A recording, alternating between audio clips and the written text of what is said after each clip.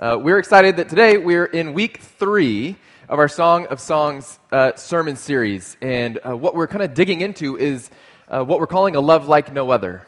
Song of Songs is this book that's about the conversation between a man and a woman and their romantic kind of physical excitement and joy of togetherness. But it's also this conversation between man and God, between creator and created.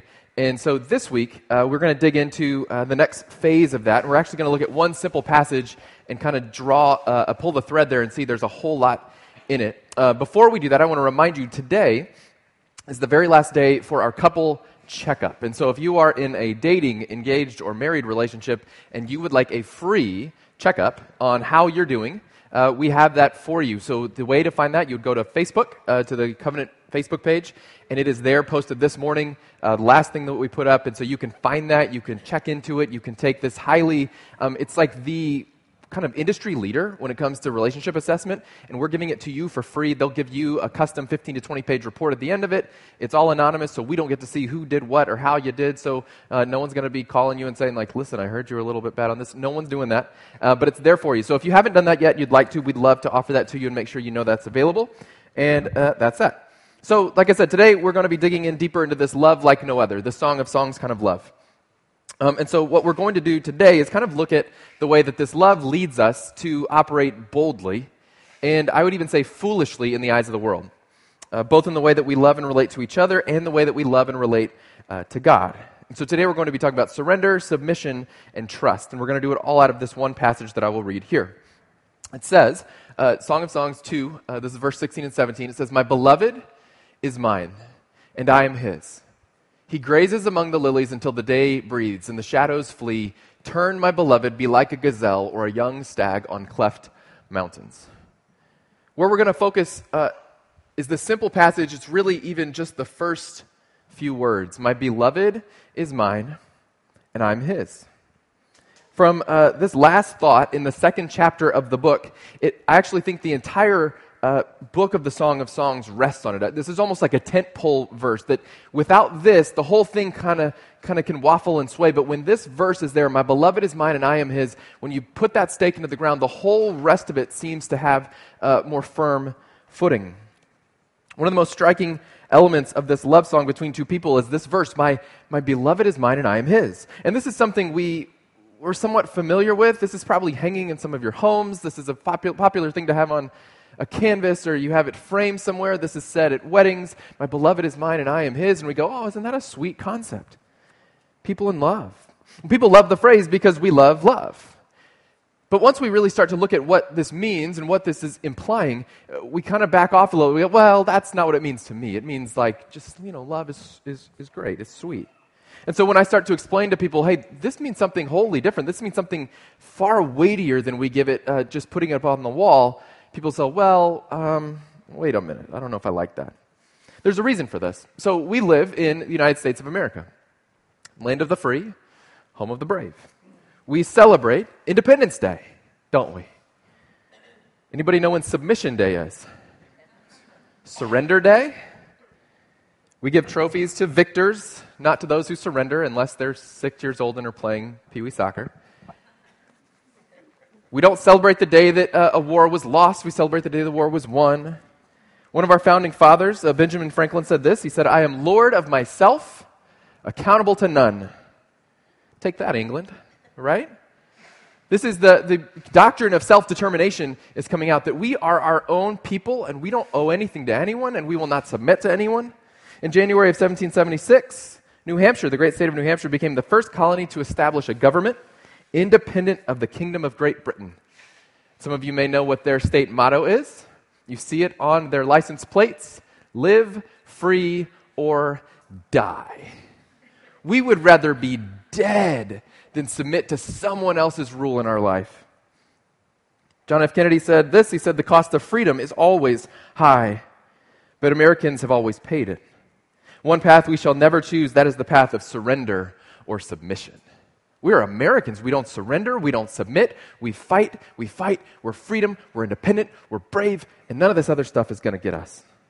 You and I exist in the milieu of militant independence. We live in the soup of everything is about your independence and your freedom and your self-determination, and that is what we hold as our highest value in our country. And so we live in that place. We marinate in that soup, and if we're not careful, that soup begins to sort of infect other pieces of our lives. And while that may be great governmental policy, or that may be great sovereign state policy, that may not be great relational policy. Our atmosphere as Americans is oxygenated by fireworks and hot dogs and a disdain for any authority that thinks it can control us. You see that in the way that every movement and counter-movement happens even today. Watch the news and ask, what are they rebelling against? What are they angry with? And it's almost always the sense that someone is coming to control us. As a people, we are envious of other people who work for themselves. When you hear somebody works for themselves, oh, wow, that must be nice. Work for yourself. What are we saying? Must be great not to have a boss. We're impressed by people who grow their own food. You ever go to somebody's house and they're like, well, I made this and I grew this and I raised that, and you're like, wow, this is incredible. I have to go buy mine. You grow your own food. There's this great independence in that. We even marvel, or at least I do, when people are walking their dogs off leash. I'm like, whoa, independence, way to go, you guys. I'm like proud of the guy. Can I pet the dog? No, he's not on a leash. We worship independence. Nothing is more vital to a republic, and I would argue that nothing is more toxic to a relationship. Nothing is more vital to a republic, but nothing is more toxic to a relationship. So we get to this idea of surrender. My beloved is mine, and I am his. My beloved is mine, and I am his. This is two people who have ceased to belong to themselves. These are two people who have given up, surrendered. They've given up their freedom, in a sense. And they've actually done something wholly different. In a physical sense, in a larger relational sense, they're giving the fullness of themselves to the other. Ownership has changed hands. My beloved is mine, and I am his. I don't own myself. You don't own yourself. I own you. You own me.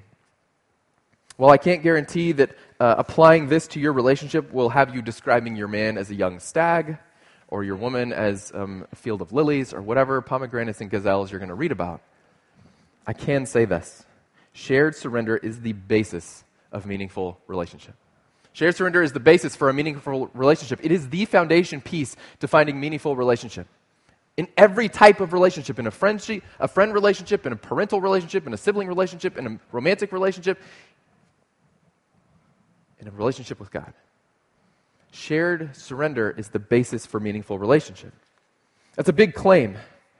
So I should probably back that up for you. I would say that in life we have only two options. We have only two options in life.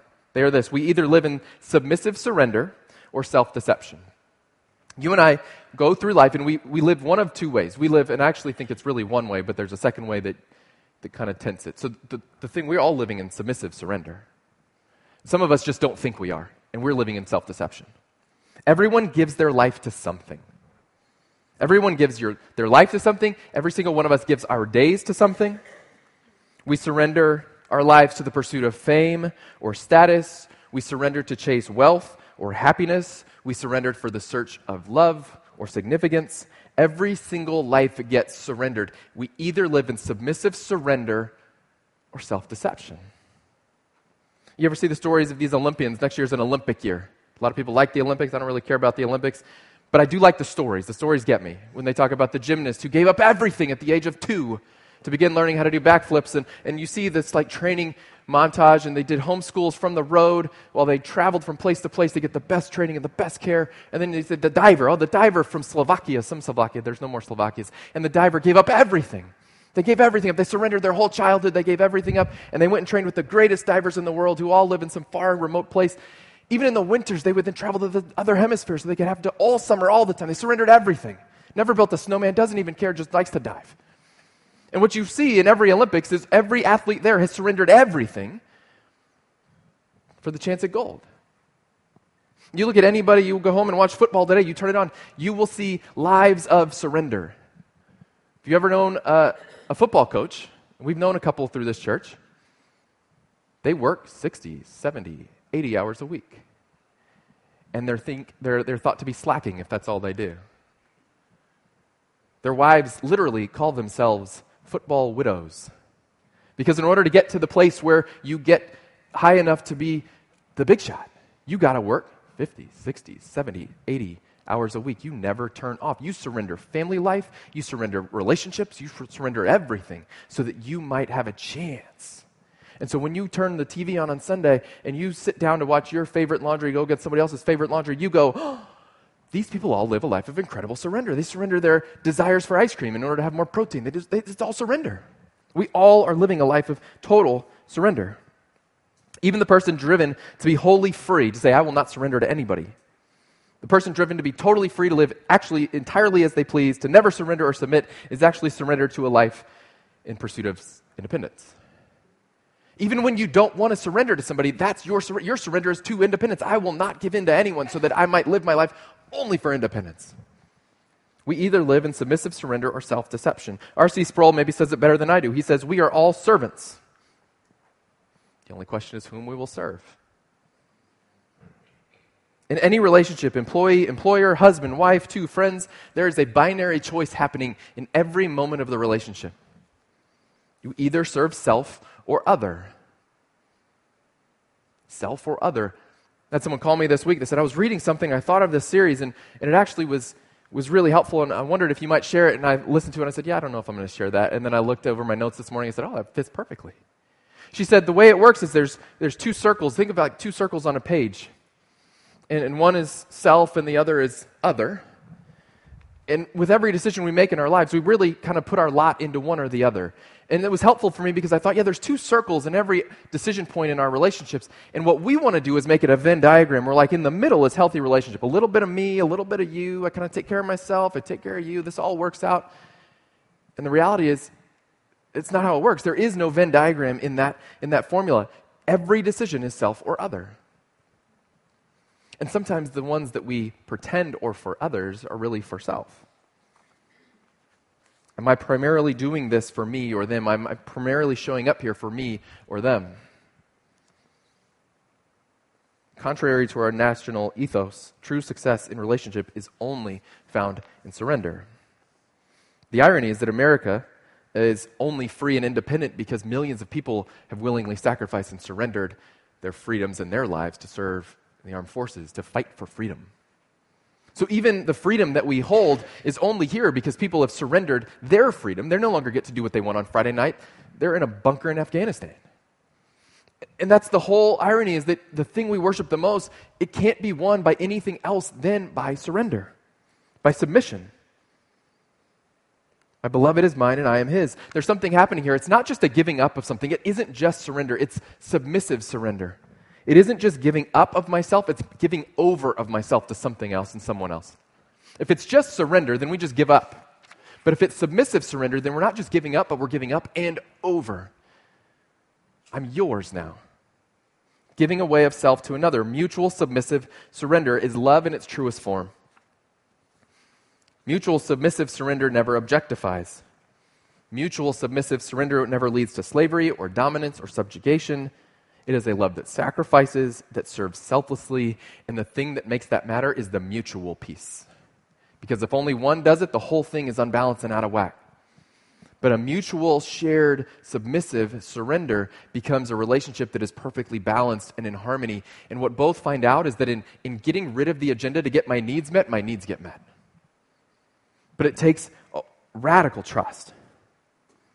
It takes radical trust to say, if I'm fully loved and cared for, someone else has offered their life for mine, then I'm free to offer my life for them because I'm fully loved and cared for. My needs will get met so I can give my life to meet someone else's needs. My needs will be covered so I can take care of them. Paul writes in Ephesians 5:21, he says, submit to one another out of reverence for Christ. The term there that I like better is be subject to. Like a king and a subject. Be subject to. Give your life to another. Submit to one another out of reverence for Christ. And then out of that, we get this idea, wives, subject your lives to your husbands. Husbands, subject your lives to your wife. But both are coming out of this primary verse there, this tentpole verse in Ephesians. It says, subject your lives to one another out of reverence for Christ. See what Christ did for you, and then subject yourself to others like that. And we get all hung up on the idea of submission and whose place and male headship and how does this work. And ultimately, none of those things are issues if we follow 521 and we submit our lives to one another out of reverence for Christ. Because there is no imbalance, because there is no subjugation, because there is no dominance, if we are all doing that. It ultimately rests on the question of trust. And the reason that we resist subjecting our lives to others, the reason that we resist surrender or submission in any aspect of our life is because we don't trust the thing or the person we're submitting to.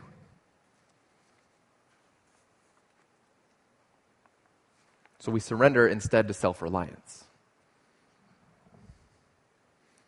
If we don't trust the thing or the person we're submitting to or surrendering to, we instead surrender to self-reliance. We go, well, I don't know if I can trust them, so I'll just take it myself. People carry wounds, we carry hurts, we carry scars. Whether we say it out loud or not, a lot of people in the room say, you know what, I'm just not going to let anybody get that close again. And that's a choice. That's a choice to trust self. If I say I'm not going to let anybody get that close, I'm not really going to put my life on the line again, I'm not really going to risk that relationship, what that is saying is I will choose to trust myself.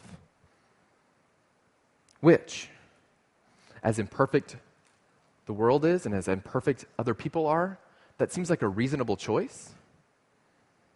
Because at least the person to blame when life goes sideways will be close by. Because it doesn't protect us from falling. It doesn't protect us from challenge. It doesn't protect us from all the things that we think we're protected from. It doesn't protect us from falling short of the goal because we're just as imperfect as the other folks around us. And so when we hold it all in and we go, I'm going to take care of it myself, what we end up doing is we just let ourselves down. There is risk in trusting someone else. It is an every single day risk. In relationship, only those with shared surrender will ever find true meaning. Outside of that, we are running our own show in our own way, and we never fully understand what it means to be joined with somebody in a profound way. Short of shared surrender, everything is transactional. It's an exchange of interactions and emotions to see each other's needs met. You ever been in that relationship? Some of us who have great relationships would say, I've been there for a day, or been there for a week, or I was there for that year. It's an exchange of interactions and emotions in order to get my needs met. That's transactional. And that's how most married couples, most people I see, most people I run into, especially most people that come into my office to be counseled, that's the life we're living. Is I will manipulate my way to get my needs met by doing certain things for you. I have a task list. If I clean the toilets, and I mow the lawn, and I put the kids to bed, and I listen to your story about your day, then you will, and then the list comes back the other way. And so we have this shared list of transactions that if I do these things, you'll do these things, and somehow through this weird arrangement, we'll both get our needs met. But both people in that scenario are acting selfishly. Both people are also counting the cost. And so if one falls short for a day, resentment enters in. And resentment is like a weed, and it begins to grow. And all of a sudden, we end up in my office, and we go, I don't know how we got here. And I go, no one submitted to anybody here. You don't have a marriage, you have a relationship with your bank, which is a shared relationship of transaction to meet needs. I put my card in and I hit the numbers and I can get some cash out, but that's never felt meaningful to anybody. It feels convenient because it's not as messy, because it's clear and understandable, because there isn't some nuance and mystery you have to dig into. The reason we like transaction, and research says the younger generations that are upcoming almost know nothing else but transaction, because technologies make transaction so easy. So if you're in your 50s or 60s, you remember going to dinner and having to split the bill. That's a weird idea. Split the bill. Well, you just get it this time, I'll get it next time. Guess what you have? You have shared submission in relationship. It's messy now. Somebody owes somebody. Well, you owe me and I owe you, but you got it last time, so I'll just take it. And then you just kind of move on, and it's unresolved, but it continues. And when you can just PayPal someone or Venmo someone, or you can just text them your half, we'll just cut it in half, I'll text it to you. And each texts the other the amount, and all of a sudden it's totally done and resolved. And guess what? The transaction is complete, the dinner is over, no one owes anyone, and the whole thing can be finished. And it's a really sneaky little thing, but there's so many things that technology introduces into our lives that are transactional now. And the relationship that we long for is lost. It's clean, and it is efficient, and it robs our relationships of significance. Nobody wants a romance like that. Nobody says, you know what the real romance I want? You know the relationship I just dream about? You know my greatest fantasy is like an ATM machine kind of romance. I put the code in, I get the money out, everybody's happy. Nobody asks for that. Nobody sits down and dreams and charts out the person that they long to marry and they hope that they're this robotic need meter. That's not real. You don't want a relationship like that. You certainly don't want a God like that. Which brings us back to Jesus. We're still dealing with trust and how this trust gets formed. And so the thing that we have to think about is who is really trustworthy. And if anyone's ever proven trustworthy, it's the one who would look at us and say, "You are my beloved." And then you and I, we go, "Yeah, I've heard that before. I've been let down before. People I trusted have let me down. People I loved have fallen short. People who I put a lot of stock into. Man, they couldn't hold it." And Jesus says, "Let me prove it." Jesus gives himself wholly, lives a life of sacrifice, of selfless service, of truth and humility, of submission and surrender. Jesus literally lays his life down, submits it as payment for our sin. Jesus is the picture of the perfect friend and the perfect spouse and the perfect leader and the perfect Savior. And here's the thing about Jesus. He doesn't ask you to trust him based on some promises for the future. Jesus invites you to trust him based on promises already fulfilled in the past, which makes it the easiest yes you and I have ever said. Jesus doesn't ask you to trust him for some maybe hopeful promises in the future. He asks you to trust and follow him based on something that's already happened. The challenge for us is because we live where we live, it's confusing to trust Jesus as Savior because the world sees submission and surrender as weakness. And so we go, I'm supposed to follow that, but that seems contrary to all the things that I've been taught are important in my life. And so what we end up doing, just like the Jews of Jesus' day, is we look past Jesus and we look for somebody stronger, somebody more forceful. We look for the military conqueror who will inspire us and lead us into battle. Not the one who will lay down his sword and climb on a cross. Some guy who forgave and submitted, I'm supposed to follow him? That seems like weakness. I want might and fight and power on display. There's a whole generation of Americans that were inspired by William Wallace in Braveheart because he said they may take our lives, well, they'll never take our freedom. And he shouted and he yelled and people fought and there were swords and there's blood everywhere.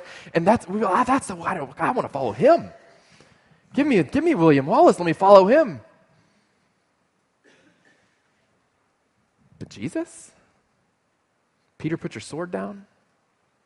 You know not what you do. I forgive you. Put the nail in. It seems like weakness. Jesus surrendered his life. He did not fight or protest. Jesus submitted himself to death on a cross for the salvation of all who might believe and follow. He surrendered without fight or protest. He submitted to death by torture. Jesus did the very opposite of control and independence, which are the two things that you and I in relationship are always grasping for. And so you see Jesus through the Song of Songs. When you read it through the Jesus filter, it becomes disorienting. What you hear is Jesus saying, I seek you and I serve you. I don't use you for me. I use my life for you. Which just leaves us feeling off balance because anytime we've trusted that in life with someone else, they've let us down, maybe in small ways, maybe in big ways. Whenever we've trusted someone else and we go, man, I'm going to submit my life to you, I'm going to surrender my life to you, I'm going to do this thing with you, they let us down because they're not Jesus. And so when we read the Song of Songs, we get kind of excited about this idea of this perfect romance and learning some practical tips on how to be better in our relationships maybe. But we stop short of seeing Jesus in it because we go, yeah, but listen to the ways that other people have hurt me.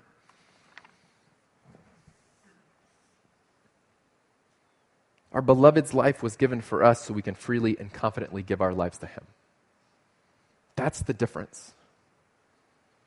Jesus is not asking you to trust him based on future promises, but on past promises already kept. So here's the challenge. If you would identify yourself as a follower of Jesus and you have not submitted your life to him, your whole life, not just the religious piece or the parts you're ready for some help in, but all of it, I would argue that you are living in self-deception. That we are violating this relational covenant we've been invited into, that we've been invited into this covenant which says, I am my beloved and my beloved is mine. That Jesus goes, I've given my life for you and all I ask is your life in return now. That's how we join up. And we go, I'll take the salvation part, but the whole submission seems odd to me. Surrendered isn't really my deal. Jesus is all in. He's all in. It's too late for Jesus to pull back. Jesus is all in for you. And our response is usually, well, okay, let me start small. Jesus, you can have my Sunday morning. Nothing else is really going on anyway. There's nothing good on television. Shops are closed. Jesus, you can have my Sunday morning. But not my finances. My money's not for you, Jesus. It's for me and my comfort. And maybe we get to there and we go, yeah, but not my secret vices, Jesus. That stuff's too shameful anyway. You wouldn't love me if you saw it. So not that stuff. Not my marriage, Jesus. I know what I need there. I know how to run that thing. And if I submitted it to you, it would get all messy and I'd have to serve people a whole lot different. And this is working. I've got this, Jesus. Not my family, not my career, not my hopes, not my future. But let me start with my Sunday morning and just see how that works. And when that falls short and people walk away from religion because they show up on Sunday morning, they never engage in any other part of their life, and they go, the Jesus thing didn't really work for me, I argue with that and I say, the Jesus thing never really happened for you. Jesus doesn't invite us into piecemeal approaches. Jesus says, I give my entire life for you. And my invitation is you would lose your entire life for me. Jesus is fully submitted, wholly surrendered. It is us who hold back. In the language of the Song of Songs, we want the sex, but not the commitment. We want the meal, but not the dishes. We want salvation, but not the Savior. We want meaning and direction in our lives, but please don't tell me where to go. If you follow Jesus for you, if you are in this for the way it makes you feel, when the feeling dies, so dies the relationship. Ask anyone who's been married more than 5 minutes. If you are in it for you and for the feelings, when the feeling dies, you feel like the relationship is gone too. If your faith is based on the need to avoid hell or feel better about some bad decisions in your past, that's self-deception. That's still about you. Jesus said it himself in Matthew chapter 16. He said, for whoever wants to save their life will lose it. But whoever loses their life for me will find it. Don't you see what that is? That's an invitation to submissive surrender. To a life of fullness and significance, to a present reality of eternal salvation. So if you want to find deep, meaningful relationships, the path is to lay your life down for another. If you want to find deep, meaningful life, the challenge from Jesus is you must lose your life and surrender it to Him. My beloved is mine, but am I truly His? Let's pray.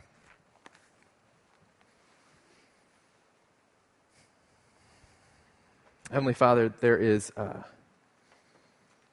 confession on my heart, a reality that even with the conviction that I can stand up here and preach these things,